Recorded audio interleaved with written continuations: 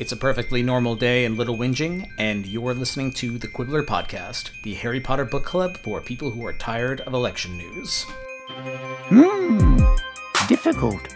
Very difficult. Plenty of courage, I see. Not a bad mind either. Has talent. Oh, my goodness, yes. And a nice thirst to prove yourself. Now that's interesting. So, where shall I put you? Not Slytherin, eh? Well, if you're sure, better be Gryffindor. I'm Heather Price-Wright. And I'm Alex Dallenberg. Welcome to the Quibbler. Episode 2. This podcast will contain a couple of things you might want to know about and get very excited for.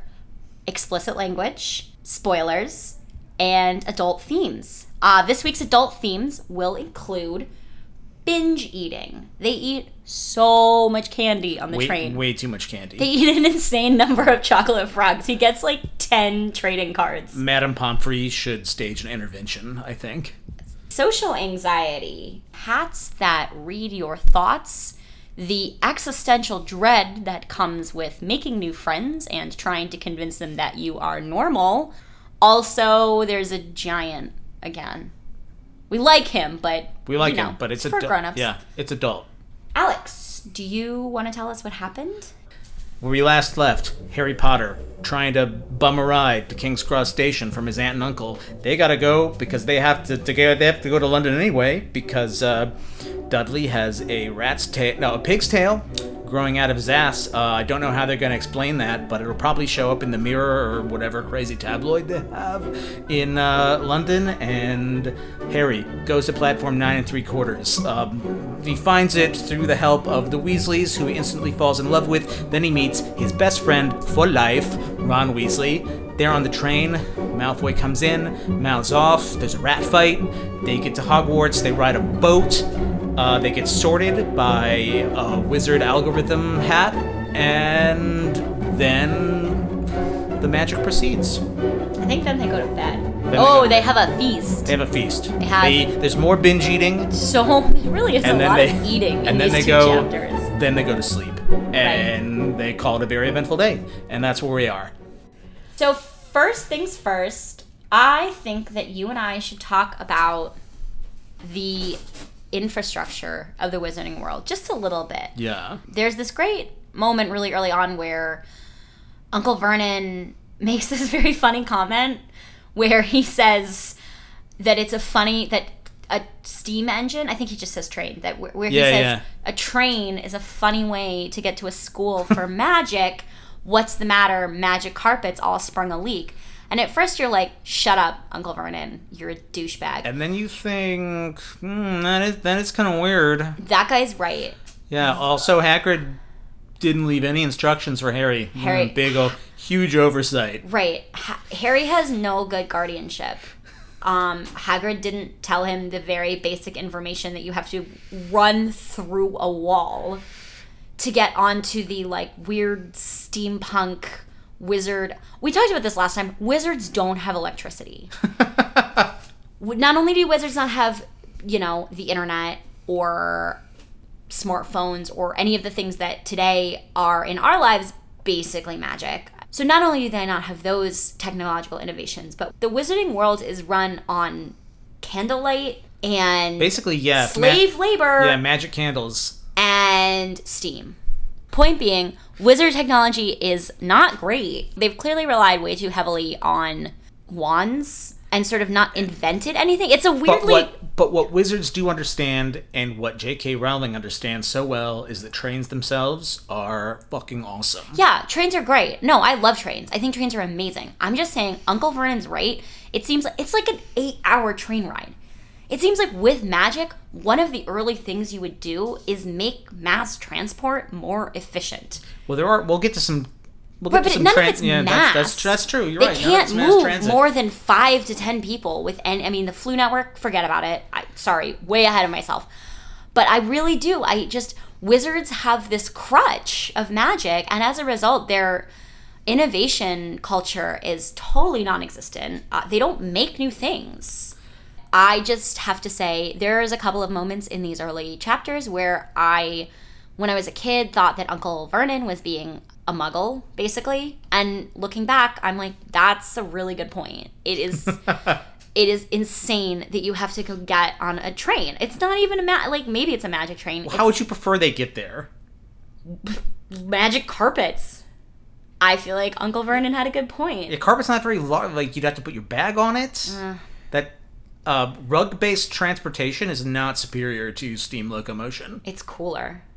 I beg to differ. You would really rather get on a regular-ass train than take a magic carpet. Where are they going to put the snack cart on how big is this fucking carpet you're talking about? Okay. Is this like the Oscars carpet? That's too thin.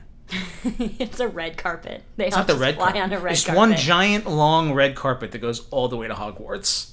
Doesn't make sense. No, that sounds sick. That sounds really great. You know, the only carpet in the sky? The point you make that actually resonates is that there's no snack carpet.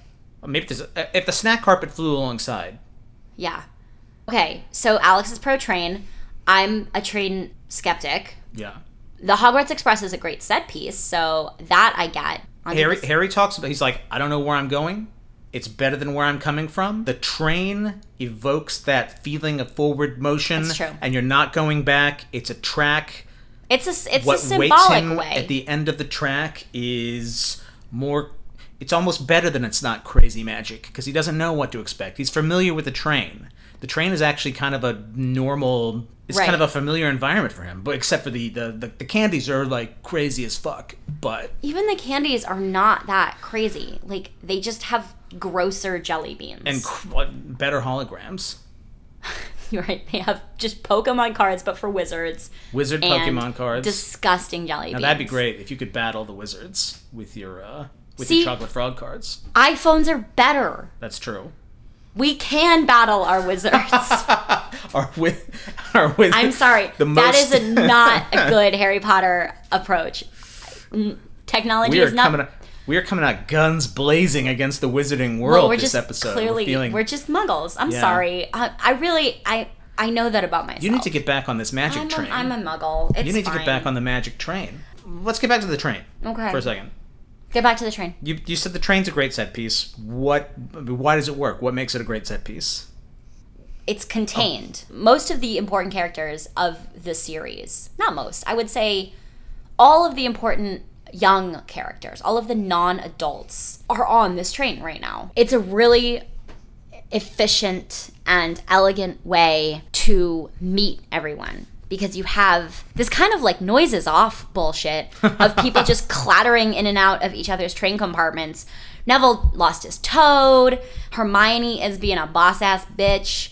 You meet Crabbe and Goyle because they're trying to like steal the candy from Ron. It's just a whole... But you just have all this like in and out, like the door clattered open again and there was another incredibly important character that will grow deeply beloved or deeply hated in your heart over the next 7 books. It's this like kind of just moving sidewalk of the whole important cast of characters.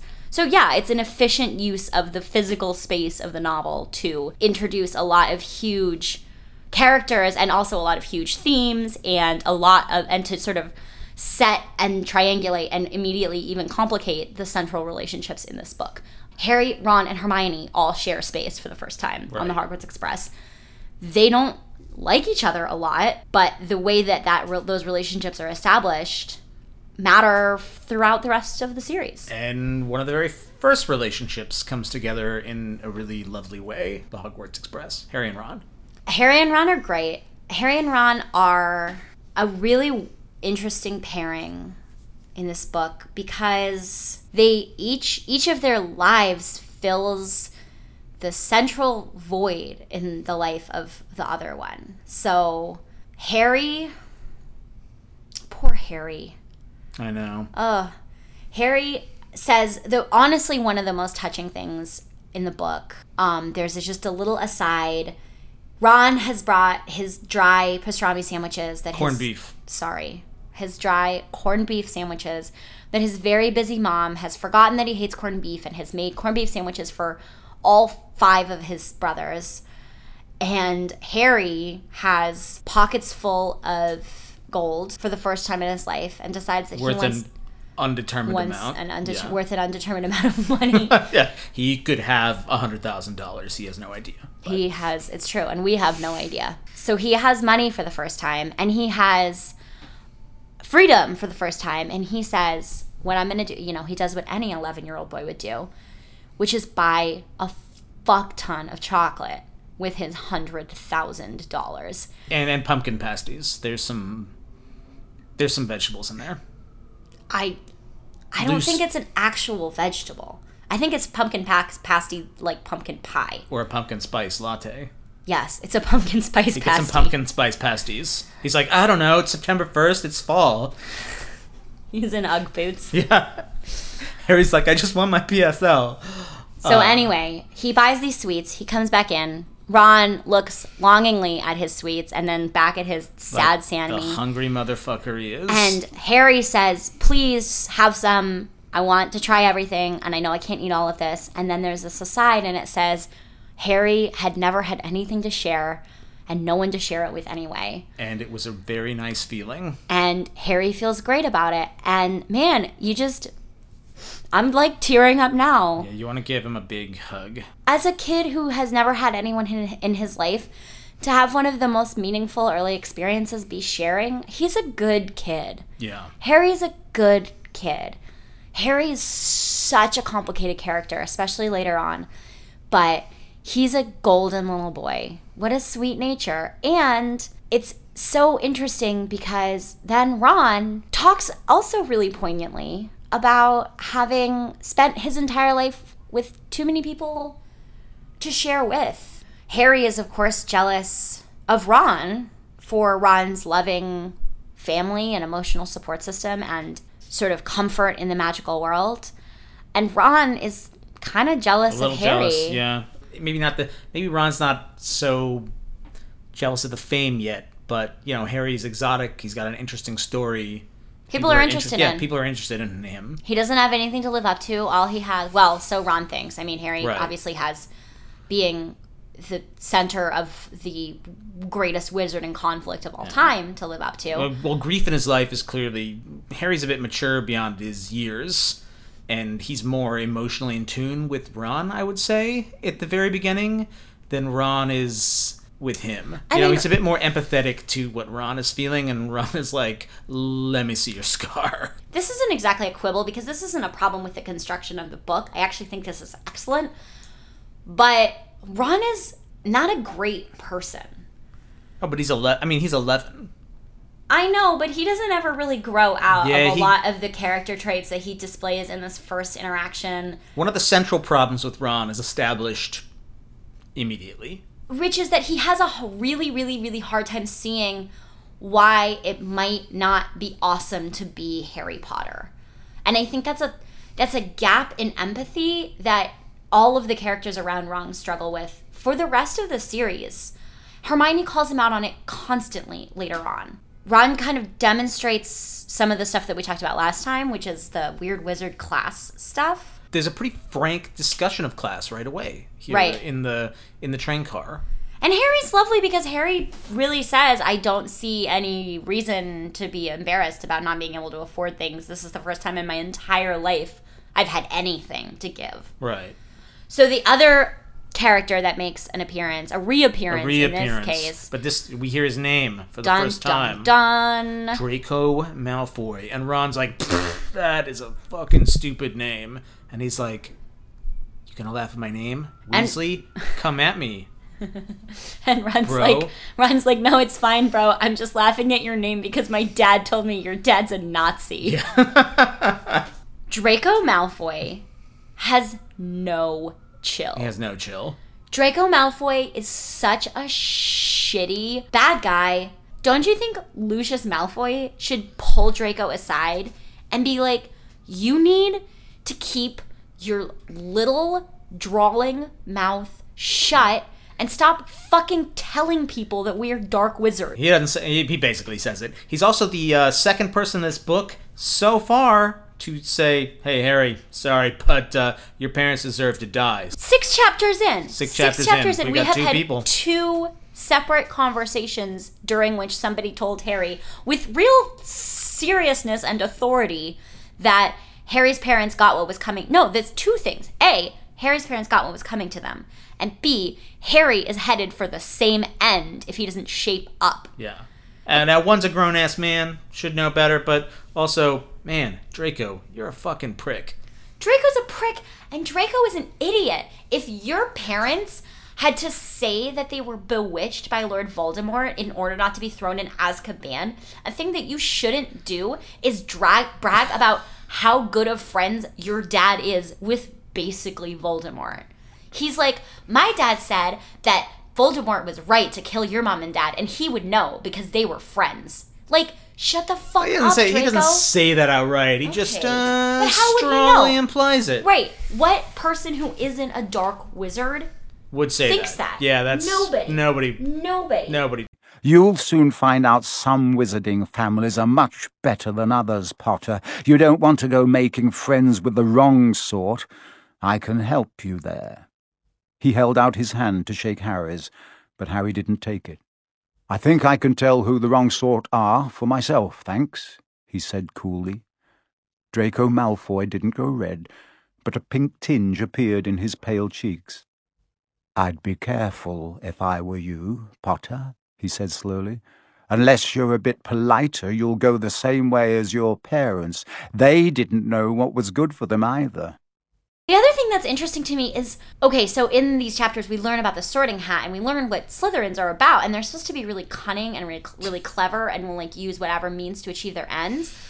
Draco is the shittiest Slytherin. He radically overplays his hand. 0% sly. He works on Harry for like 30 seconds and he's then like, Harry's like, the right, you want to get with the right people.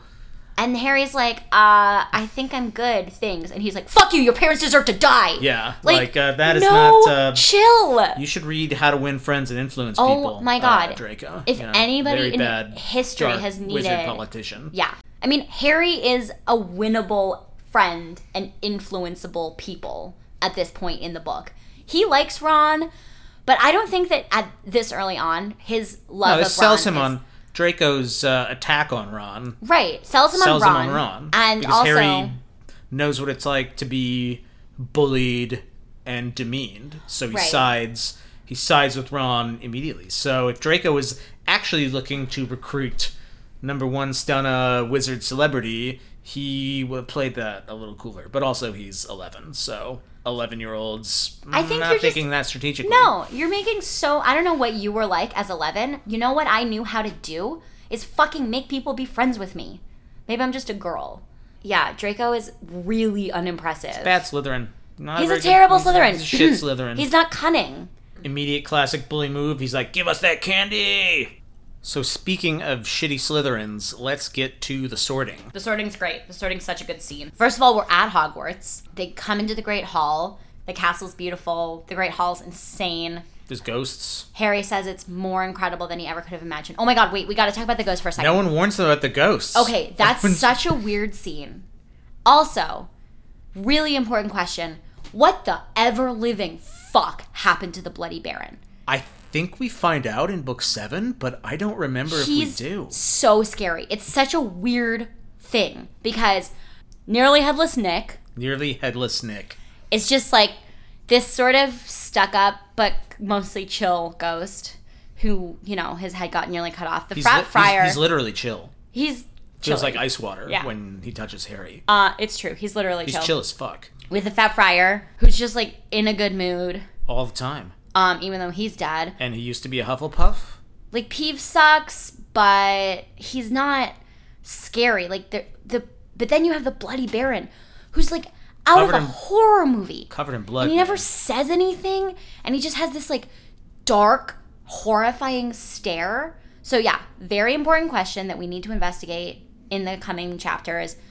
Well, I guess, you think we find out in book 7? I think we do. I honestly don't remember. Man, the fans are going to be... I know. People, if you remember, don't tell me because I can't wait to find out again. I totally forget if we find out about the Bloody Baron. Alex is very sure that we do. I'm sure he's right. The Bloody Baron is so scary.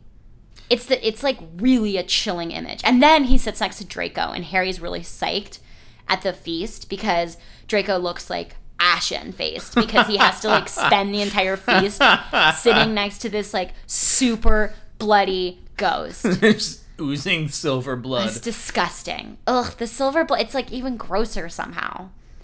Anyway, and then poor nearly headless Nick is like, I haven't eaten in hundreds of years. 500 years. So, he's mopey. I mean, I guess he would be, like, you're dead. Why would you be a ghost if you didn't sort of have some unfinished, like, shit on the earth? And I guess Sir Nicholas's is just bitching. He should have quit while he was ahead. Shut up. No, that was really good. So anyway, Cutting remark. We're at the sorting. We're at the sorting.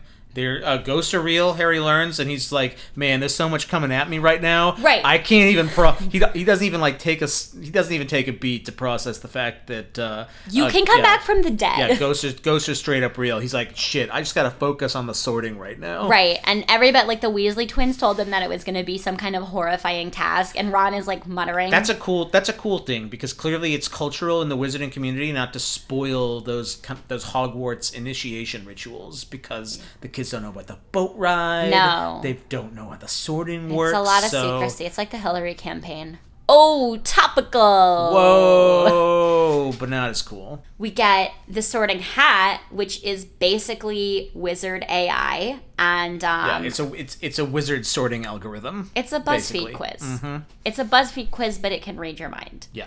So we've got 4 houses. What are the houses? They are Gryffindor, home of the brave, land of the free. Land of the free. Land of the free, home of the brave. I think it's mostly home of the brave. Okay. Ravenclaw, which is for smart, clever people. Hufflepuff, which is if you're just fine. Or loyal and, you know, you're a good. Hufflepuff. You're good. You're a good one. You're a Hufflepuff. You're a pal. Hufflepuff. Yeah, you're a Hufflepuff. Alex Dallenberg is a Hufflepuff. You heard it here first. And then Slytherin. Slytherin is one of my biggest quibbles in this whole series. Why is there Slytherin? They should sort everyone into Slytherin and then expel them or throw them in a lake. Yeah, hit a trapdoor. That'd be awesome. Just like, Slytherin, and it's just a net. Yeah. Like a huge net comes down from the ceiling. Yeah, when you get sorted into Slytherin, the hat eats your head. Slytherin! Blah, blah, blah. We sort of learn in the next book enough of the lore of Hogwarts to understand why Slytherin exists. Has to exist. Why would you have a normal-ass school divided into 4 personality traits, and one of those traits is sociopath? Like, just kick those guys out. You should have no Slytherins at your fucking school. They are a safety hazard. They are the cause of all of your problems. If you had no Slytherins, you would just... They're just a basket of deplorables. Oh my god. J.K. Rowling, here's the thing that she does not do a good job of. You do not meet a remotely redeemable Slytherin. Slughorn. But that's book 6. Even then... I love Slughorn. I know. But, okay, fine. Slughorn, I think, is the first time you come into contact with someone who was in Slytherin House who isn't immediately overtly evil. Yeah, even their ghost is sketchy as hell. Is so sketchy. Voldemort was a Slytherin. All of the Death Eaters were Slytherins. That's the other thing. Couldn't you have a bad guy come out of, like, Gryffindor? Like, Gryffindors seem like they could pretty easily be bad guys. It just doesn't make sense to have the bad guy house. Just expel them right there. Put them back in those fucking boats and have the boats drive straight into the mouth of the sea monster. That's the problem, man, when you rely on wizard algorithms. You know? Yeah. No, your algorithm every so often... The algorithm's biased. It is. It's really biased. Like, even the actual... Like, if you listen to the Sorting Hat song, he's struggling. He's struggling to say something even neutral about the personality traits of everyone in Slytherin. You might be longing Gryffindor, where dwell the brave at heart. Their daring nerve and chivalry set Gryffindors apart. You might be longing Hufflepuff, where they are just and loyal. Those patient Hufflepuffs are true and unafraid of toil. Or yet in wise old Ravenclaw, if you've a ready mind, where those of wit and learning will always find their kind. Or perhaps in Slytherin you'll make your real friends. Those cunning folk use any means to achieve their ends. And their head of house is Snape, who's just a giant bat. Yeah, he's not. He's definitely not encouraging them to rein it in, like just being a shitbird wise. He's a big, greasy Batman, not like Batman, but like a man who is just a mean bat. Just a man bat. And he's raising these batlings. Literally, their common room is in the dungeon.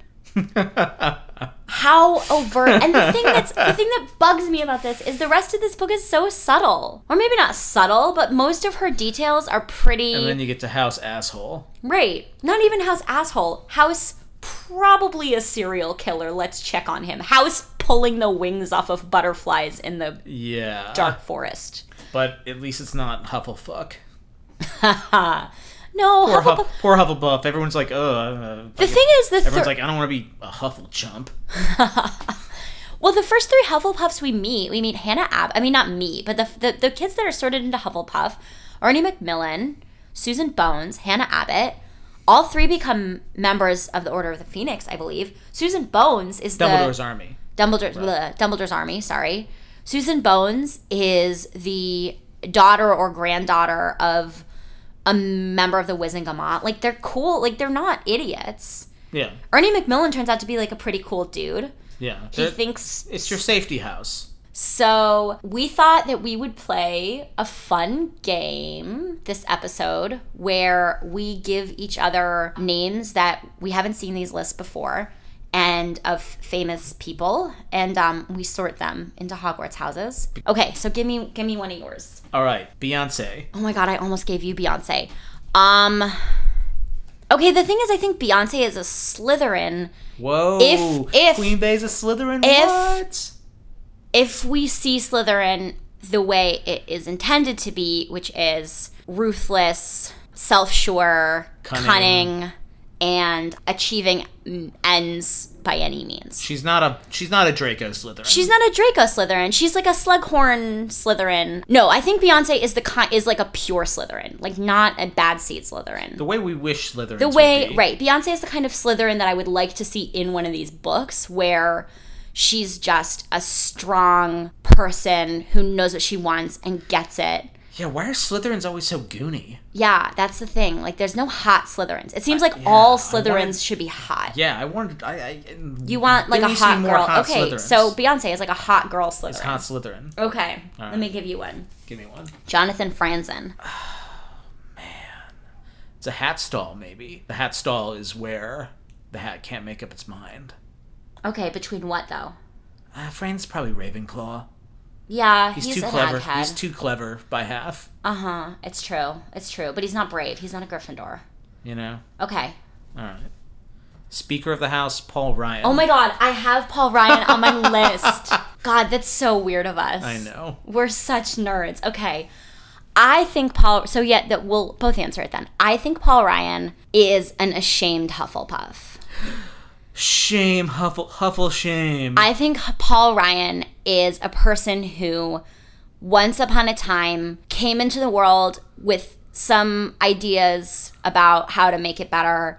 They were wrong, but that's not really important. And I think he is such a Hufflepuff that he's gotten walked all over and kind of warped by the Gryffindors and Slytherins, who are much stronger personalities in his life. So yeah, that might be a controversial opinion, but I actually think that Paul Ryan is probably a Hufflepuff. What do you think?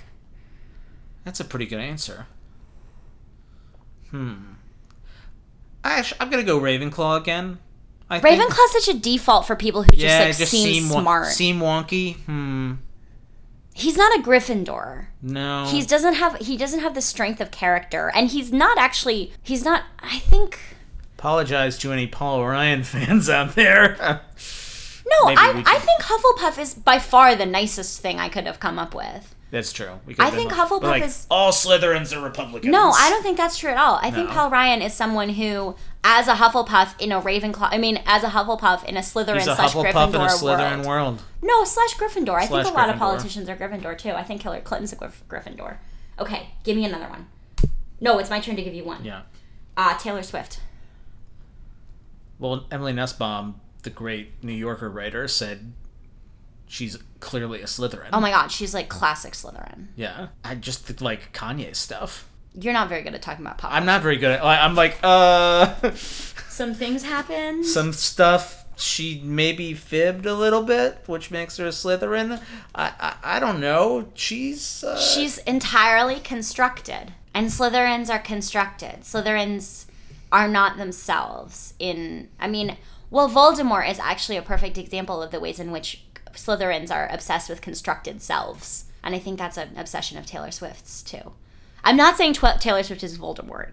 No. I'm just saying that I think the constructed self is a really Slytherin quality. No, not all Slytherins are Voldemort supporters, but all Voldemort supporters are Slytherins. Yeah, that's true. It's like rectangles and squares. Okay. LeBron James. Oh my god, that's such a good one. Gryffindor. Yeah? Yeah. Just because I like him. Leader of the team. Always the leader. Jocks. Gryffindor's for jocks. Gryffindor really is for jocks. That's gonna come up in the next episode because Harry learns to fly, and that's the thing I actually really like about it. I really like that Gryffindor is LeBron will be Seeker. Or at least big, though. Seekers aren't that big. He'd be a big Seeker, though. That's what makes him a great basketball player. He's big and fast. Okay. All right, so LeBron's a Gryffindor. Definitely a Gryffindor. Napoleon. Oh, shit. That's a good one. Honestly, he's probably Slytherin. Yeah, why? Just the Voldemort... Napoleon... I don't think he's as bad as Voldemort, obviously. But historically speaking... You don't? Well, this is a whole separate episode. Okay. Like Bonapartists and Voldemort supporters. Okay. But the way he maneuvered himself into power through the Revolution, and he loved power. I think he's a Slytherin who portrayed himself as a Gryffindor. I think that is a really good answer. Okay. As dictators often do. J.K. Rowling is a Ravenclaw. Yeah. I think. Because she doesn't have that sort of Gryffindor / Slytherin, like, kind of fame whore stuff. She just does a thing, and it's good, and that's enough for her. She seems like the kind of person who the work speaks for itself and doesn't need to be the face of it herself. So you tell me what you think I would be, and then I'll tell you what I think you would be. Heather Price Wright is... tricky. Where should I put you? I think House Ravenclaw. Yeah? Yeah. That's where Pottermore put me. Why? You're very clever, but maybe not as hard of a worker as a Hufflepuff, but you don't have to be, because you're a Ravenclaw, which is your God-given right as a Ravenclaw. But why not a Gryffindor? Gryffindor seems like such a basic place to put someone, because all the heroes are in it, so... I know, I want to be the hero. Okay, you're a Gryffindor then. No. I could see you as a Gryffindor. That would be the two I would be torn between. I think Ravenclaw. I think you're right. I think you're a Hufflepuff. Ah, Hufflefuck. No, I'm sorry. Hufflechump. I think you're a Hufflepuff. I'll be the best damn Hufflepuff. Well, I think Hufflepuff... Okay, here's the thing, though. Because Gryffindors are so douchey about Hufflepuff, and that is not your personality. That's true. Like, it's actually really more your personality to be in the kind of square, hard-working gang than to make fun of the square, hard-working gang. And clearly Hufflepuffs aren't idiots. Cedric Diggory is a Hufflepuff. This is true. A lot of like just workhorse characters. A lot of people who just do the right thing and make their families and their nations proud and are just like low-key lovely come out of Hufflepuff. And they're not, like, Gryffindors. One of the reasons I think I might be a Gryffindor is Gryffindors are like dicks. The opposite of Slytherin. They are. But they're still like, but they're on the same coin. Strong personalities. Right. We're just like, you guys are too much. Yeah. One of the things I wish in these books, I really wish we got to know some Hufflepuffs and Ravenclaws better, actually. You know, Lovegood's Ravenclaw. Oh, okay. I'll be in Ravenclaw. We'll get to that later. That's right. And she's wonderful. Really, truly wonderful. I think the hat should teach a class.